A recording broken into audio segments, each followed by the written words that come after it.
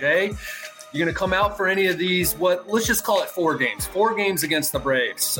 You going to come out for any of these? I will be out there. I will tell you, I will not use my Sunday tickets. In the past, I have dumped my Sunday September tickets early in the season, used them as trade bait, whatever, because I just figured I'd watch the NFL. This year, I actually held on to them, thinking that if the Sunday game mattered, I wouldn't watch Tom Brady against Matthew Stafford on Sunday afternoon. But I think I'll watch Tom Brady against Matthew Stafford on Sunday afternoon. Padres could be eliminated by then. They could be eliminated. Yeah. Yeah, they could be eliminated as early as about 2 o'clock or 2:30 Saturday afternoon. If the Cardinals win twice today and once tomorrow, which would extend their winning streak to, 87, I believe? 50, but it would be 15. It would be 15. So if they were to do that, and if the Padres were to lose both games tonight, that would be it. So you can go from there. It could be, I guess the Padres could be alive as late as next week. Yeah, so if people did the math while Jay was talking there, then what that is any combination of 5 Cardinals wins or Padres losses. Correct. So that means if the Padres were to, hold on in this game that starts at 5:10 today as we tape this on Friday morning, they were to hold on and win that game that they lead 5-4, then puts it off until Sunday, right? Or no, it would put it off until the Padres were to lose again on Saturday. Just keep going until if the Cardinals keep winning, if the Cardinals lose a game today and the Padres win a game today, that puts it off till Sunday. So there's all sorts of different. Are we doing this, Jay, because it makes us still feel alive, or are we doing this just because it's there? Because as I broke it down last night, the Cardinals would just have to, and this isn't impossible, I guess, but the Cardinals would have to really go into the tank. The Reds, who cares? They're only a half game ahead. The Phillies are a game and a half ahead. Now the Phillies are actually trying to win the East against the team that the Padres play over the weekend, so that the Braves could be in the wild card race, and it's just and the Phillies and Braves play each other next week. I think they have 3 games at the start of next week. Yeah. I saw that when I was looking it up. I know Zach Wheeler's lined up to pitch at least one of those games for. So, yeah, the Braves are only 2 games ahead of the Phillies right now, although it is 3 in the loss column. But the Braves are obviously facing a potential loss. They have 3 innings to overcome a loss tonight. We should explain that for those who've forgotten. That was a game, I believe, in July in Atlanta where the Padres had a big lead early, and then Reese Kinnear and Daniel Camarena gave up most of it. And it's funny, 2 guys that aren't even on the roster right now. Or is Reese Kinnear on the roster? I can't remember. Reese Kinnear, who started this game on July 21st, that was suspended by rain because the Padres, because Reese Kinnear and Daniel Camarena gave up so many runs, and the Padres couldn't close this thing out because if it had gone to 5 full, then it would have just been called. But anyway, after a 4-hour rain delay, we were allowed to go home and go on to Miami. But anyway, Reese Kinnear started that game. He will be added to the roster as the 29th player tonight and start the 7:10 regularly scheduled game for the Padres. Oh, okay. So, in essence, he will be starting both games today. Both games of a doubleheader. The first game.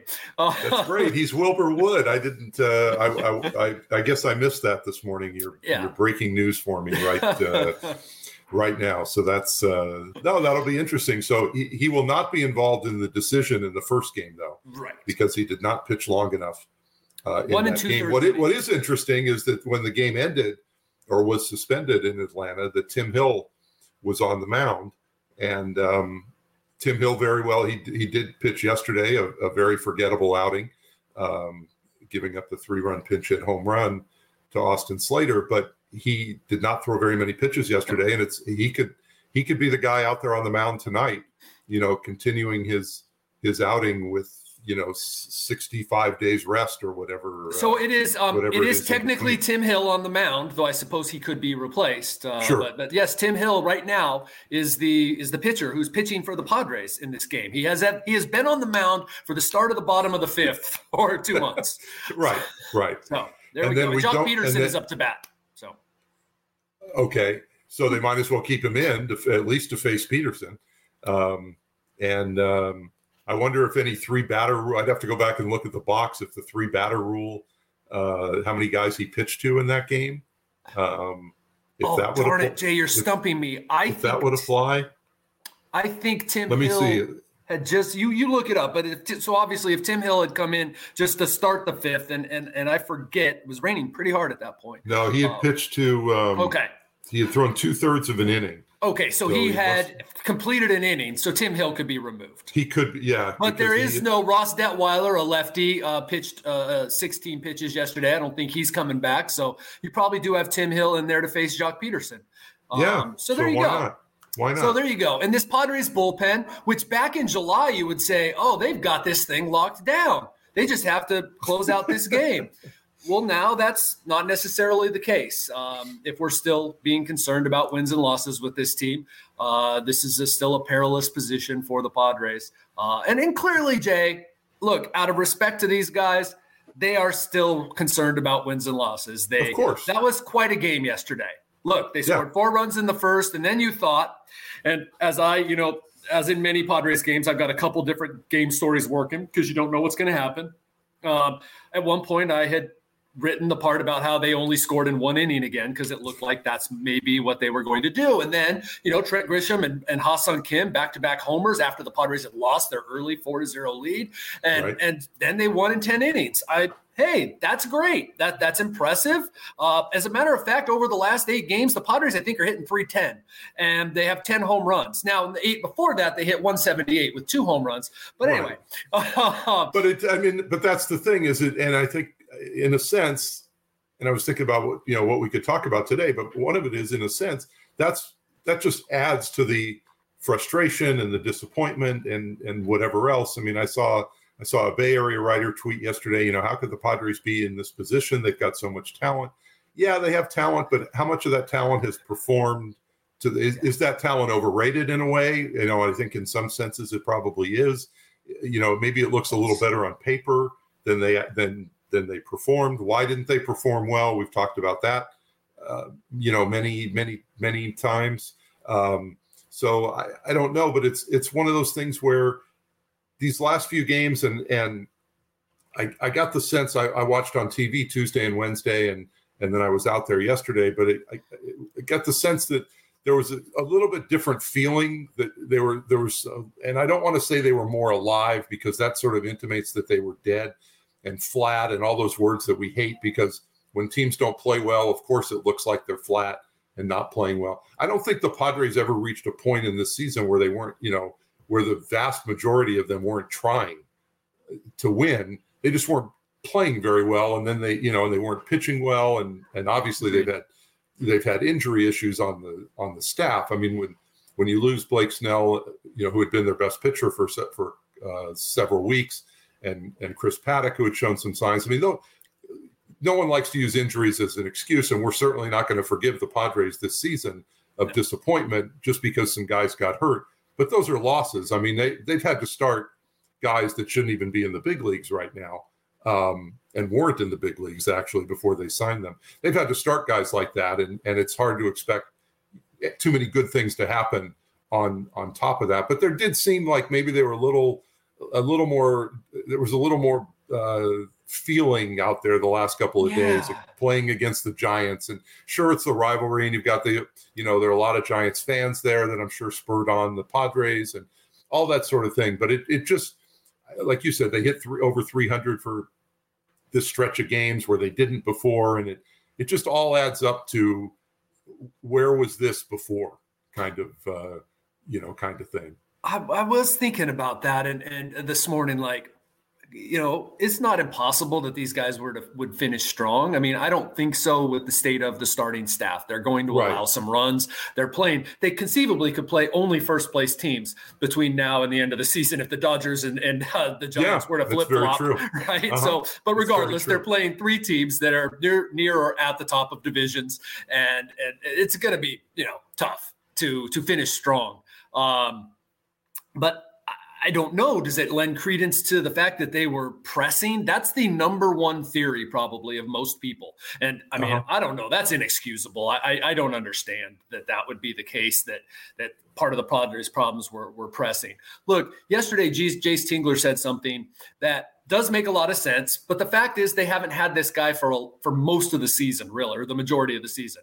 Drew Pomeranz not being available, and he was speaking recently since he went down in August, that really affected the bullpen. And I absolutely, because for most of the season they had to make up for that. I just will not accept that these guys aren't burnt. Now I'm not trying to make an excuse, because there's a lot of bullpens that have been used a lot, but This bullpen wasn't built to be used like this. Okay. And these guys aren't making mistakes. Talking to Emilio Pagan the other day about his struggles. And he's like, the good bullpens have thrown a lot of innings. Well, but this was a bunch of back end relievers. This was a bunch of guys who were supposed to go one inning, right? Or maybe Craig Stammen 2 or 3 is what they were building him up to be this year. But the starting rotation at the beginning of the year kind of let them down. I think it's just been kind of a slow burn. And then by the time that they got to where they had to win, they just didn't have the horses.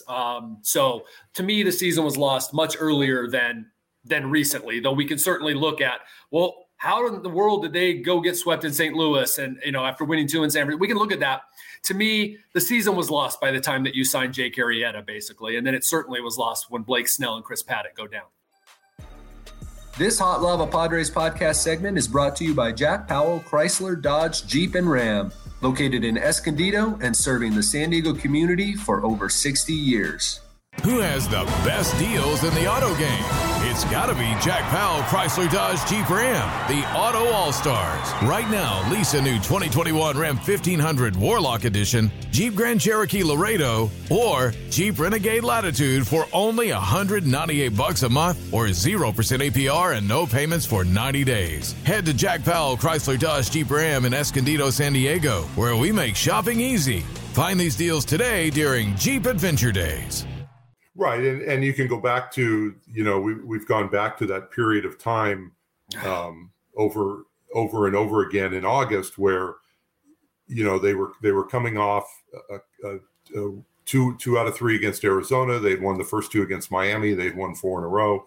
They lost that Wednesday afternoon game against Miami. And you thought, okay, well, that's fine. They still ended up with a 4-2 homestand, and they were going to a road trip to Arizona and Colorado. And that's where everything turned that week. And it's probably worth at some point we should go back and break down, like maybe even break down that week, like what happened that particular week. I mean, Yu Darvish pitched the first, I'm just looking right now, Yu Darvish pitched the first game in Phoenix on that road trip. The Padres scored 2 runs in the first inning, and Darvish just got lit up in the 3rd and the 4th inning, and all of a sudden it's 8-2 at that point. It's like, okay, again, it's one game, but that's 2 straight blowouts. 2 straight blowouts that they had. The next night they lost a close game. They made a nice comeback late in the game at Arizona to tie it, and then lost it in the bottom of the 9th. Craig Stammen gave up a home run to Dalton Varsho. So, I mean, again, one game here. Darvish goes on the IL. Right, right. So it all sort of adds up, and some pitching injuries started adding up, and it just sort of snowballed. And then that's the point where nobody was able to get them out of that slide. They came home, lost 2 out of 3 to the Phillies. They were lucky to win the one game against the Phillies. Let's face it, they almost had a perfect game thrown against them by Aaron Nola. That was a great win. It was like, oh, well, this is going to pick us up. What a big win. That was all nonsense.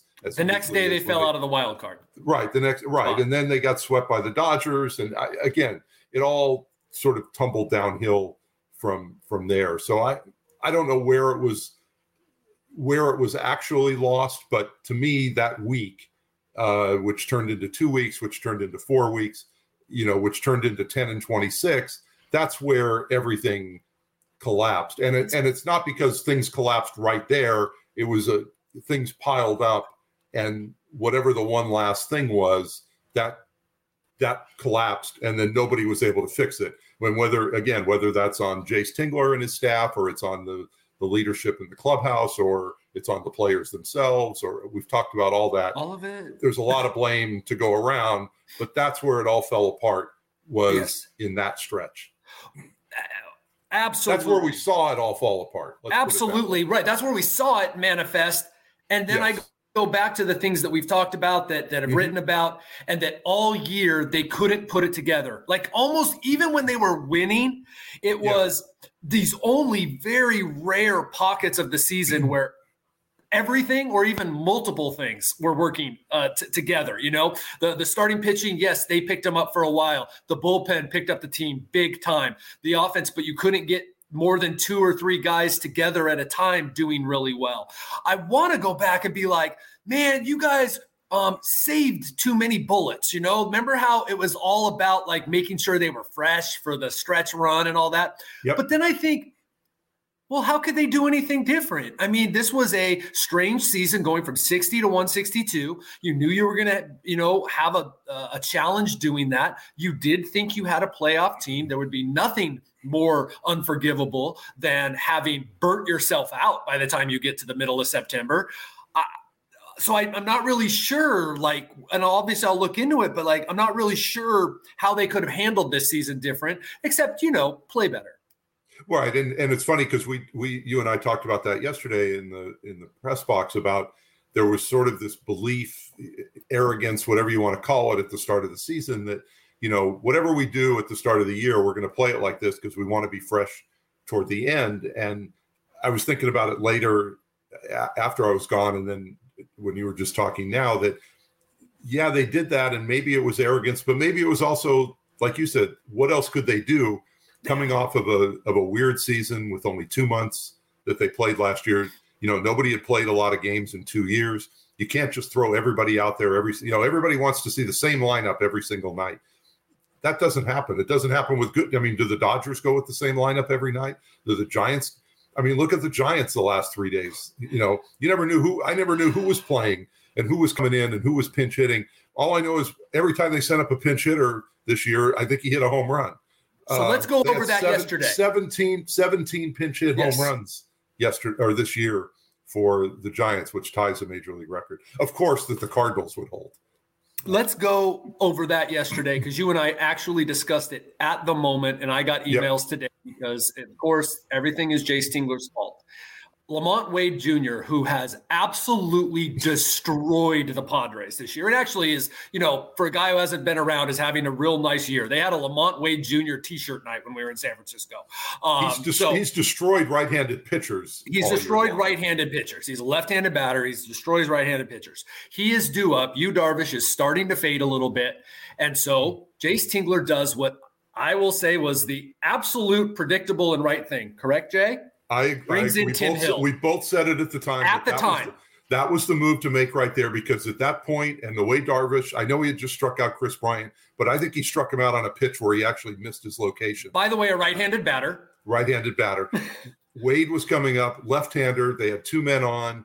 I think there were 2 outs. Yes. There was and I wrote back to someone on Twitter about this who said, why does Jace Tingler hate Yu Darvish? Because that's 2 games in a row now where the bullpen has blown a game for him. How many times did he let Yu Darvish pitch, and then something has happened? But I thought, like you said, and I'll let you go on, I thought that was absolutely the move to make in that situation. We said it before Austin Slater came in. Absolutely. Even knowing that you're not going to see LaMonte Wade. In fact, I even turned to you and I said, as soon as Tingler walked out of the dugout, LaMonte Wade turned and walked from the on-deck circle back to the dugout. He knew he wasn't facing that pitcher in that situation, and the Padres knew it too. But at that point, they wanted I have no argument with having Tim Hill face Austin Slater as opposed to Darvish facing LaMonte Wade. Without there, and there it is right there. And that is the truth. We've said it so many times. It was the right move. It didn't work out. You know why? Because the Giants are not only really good, but they are just riding a rainbow right now, okay? And Tim Hill didn't make a great pitch. That had zero to do. Jace Tingler knew exactly. He's not as dumb as, everyone thinks, or many people think. He knew exactly what was going to happen. He knew exactly who was going to come in and hit, and he liked the matchup. And that's all there is to it. That is not to say that he hasn't made bad moves, but that one and several others for which he gets, destroyed do not make him a bad manager. No, he has done some things. I mean, obviously that 16-inning game, I don't know what he and the staff were doing in that game, but there were other moves that you could question. There was no way I would question that move yesterday. Right. Tim Hill has to be better. I mean, that's like I always go back to Bruce Bochy, and Bruce Bochy's a fantastic manager. He's going to be in the Hall of Fame. He won 3 World Series in 5 years. But did Bruce Bochy really win all those World Series? The one World Series, he had Madison Bumgarner on his team, who was unhittable. So he put Madison Bumgarner in to pitch, I think ended up going 5 innings in relief that night. What if Bumgarner hadn't pitched well? Bumgarner did pitch well. I mean, that's, the manager can only, and this is what we've gone over and over again, the manager and the coaches can only do so much. At some point, it comes down to your player has to be better than their player. And in that situation yesterday, Austin Slater was better than Tim Hill. That doesn't make Gabe Kapler a genius, doesn't make Jace Tingler a dunce. Both managers did exactly what they should have done in that situation. And in the case of the Giants, it worked out great. In the case of the Padres, it didn't. And let's just all wait and see what happens in the playoffs. I'll still take the Dodgers in a series against the Giants with their pitching. But regardless, and my understanding is that they are on top of it. Their GM is as good as it gets, and they're not going to be fooled by this season, because they have good players who stayed healthy, who are veterans, and every pitcher they signed that they said, okay, if this guy has a good year, we'll be okay, has had a good year. And that just doesn't happen, okay? Let's see what happens and how great a manager Gabe Kapler is next year. That's, if they aren't getting 17 pinch hit home runs. That's the thing about manager. Gabe Kapler was run out of Philly because everybody there said he was an idiot and he couldn't handle a pitching staff and he couldn't do this and he couldn't do that. I think the Giants have won 99 games this year so far with Gabe Kapler managing them. Did Gabe Kapler suddenly become the smartest man in baseball? They were here earlier this year and their bullpen wasn't doing well. And I was like, this team's a disaster. I know that they're, they're hitting pretty well at that point, right? They'd been getting, Gossman and DeSclafani had been on, started the season well. And I'm like, but this bullpen and every move he made in a couple games when they were here, the Padres destroyed. I mean, right. Kapler was probably getting killed. Oh, terrible move. Why did you bring that guy in? And we know what happened. Who has the best deals in the auto game? It's got to be Jack Powell, Chrysler Dodge Jeep Ram, the Auto All-Stars. Right now, lease a new 2021 Ram 1500 Warlock Edition, Jeep Grand Cherokee Laredo, or Jeep Renegade Latitude for only $198 a month or 0% APR and no payments for 90 days. Head to Jack Powell, Chrysler Dodge Jeep Ram in Escondido, San Diego, where we make shopping easy. Find these deals today during Jeep Adventure Days. And I'm not I want to say I'm not taking away from anything Gabe Kapler's done or any manager no. has done, because he's done a very good job. The question is, how much do you ascribe to what the manager does and how much to players? And I'm obviously made my feelings clear about this for years about that. But Gabe Kapler deserves whatever accolades he gets this year because his team has played very well. Now, how much difference he made in them winning 99 games right now instead of 79 or 89 or whatever, there's no way for anybody to know that. That's the thing. His players have played very well. Would they have played very well if you had flopped Jace Tingler and Gabe Kapler this year? Would there be what is the difference in the standings right now? The 21 and a half games between those teams. Or 77, Would there be that much difference between the teams if you change the managers? I don't know. So that goes me to my next point. And by the way, maybe what I should do, Jay, if I could stand to relive this season, is go back and watch every single game and sort of go like every one. All right, Jace Tingler lost this one. Oh, Jace Tingler won this one. And still, even if I did that, you could argue with me that that wasn't a bad move. Oh no, that wasn't a good move. But anyway, to your point, would Gabe Kapler or anybody, Moses, anybody, Roosevelt, would anybody have made a difference? Now that is where, if you want to get into Jace Tingler being a good manager, that's where we could have a debate where I would say, yeah, you can make some good points here. How did this team not get pulled out of its funk? How it was pulling some strings here and there. My understanding is that can be something that a manager does. As a matter of fact, it is the most important thing a manager does. Mm-hmm. And especially in this day and age when much is predetermined and much is groupthink. Right. And so that we can have that discussion. And exactly. I do believe that there is that Tingler's job status is all but determined, probably in large part because of that. But in terms of the bullpen management, and look, I think I wrote about it. I referred to it earlier in the year a little bit. Relievers are always going to have, or a couple relievers are always going to have a little bit of problem with how certain things are done.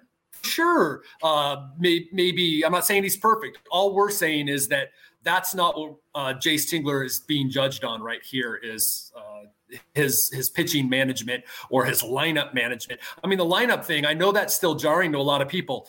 They've used like the 7th most different lineups in the National League. Meaning, what I mean is there are 6 teams in the National League who have used more different lineups than the Padres. Right. And you know what? 5 of them are contenders. So yeah, that's how the game, that's how the game is played today. I mean, when I was growing up, the Dodgers and the Reds in the 70s would roll out the same lineup every single day. You knew that, Garvey and Lopes and Russell and Say were going to be in the infield. And I think Yeager and Ferguson were behind the plate, and the 3 outfilders, were always going to be the same guys. And the big red machine, had Rose and Foster and Concepcion and Perez and Cesar Geronimo and all those guys, Joe Morgan. Those, you knew those guys were going to be. When we were kids, we could name every team starting lineup. Exactly. You couldn't do that now, but that's just. I can't name teams. That's not just in San Diego. That's that's everywhere. That's just how the game. What that does show, though. Go ahead. Yeah. I was just going to say, I was going to go back to the point about the managers. I think much more conversation, as you said, could be had about the problems that the Padres had in terms of a culture and not being able to get out of a funk and that sort of thing, than in day-to-day strategical matchups that people look at all the time. To me, most of the time, that comes down to player versus player, and there's not a lot that there's not a lot the manager can do. There was an instance in the game the other night, I mentioned to you, where the Padres had the bases loaded and nobody out. Kapler went to his bullpen. The Padres had Manny Machado and Tommy Pham, 2 veteran players coming up. Machado flailed at 3 sliders. Pham hit into a double play. The inning was over. You could have had Connie Mack managing the Padres at that moment, or John McGraw, or anybody you want, and it wouldn't have made any difference. Anybody could go up to Manny and say, "Hey, Manny, this guy's going to throw you sliders. Make sure you don't chase him."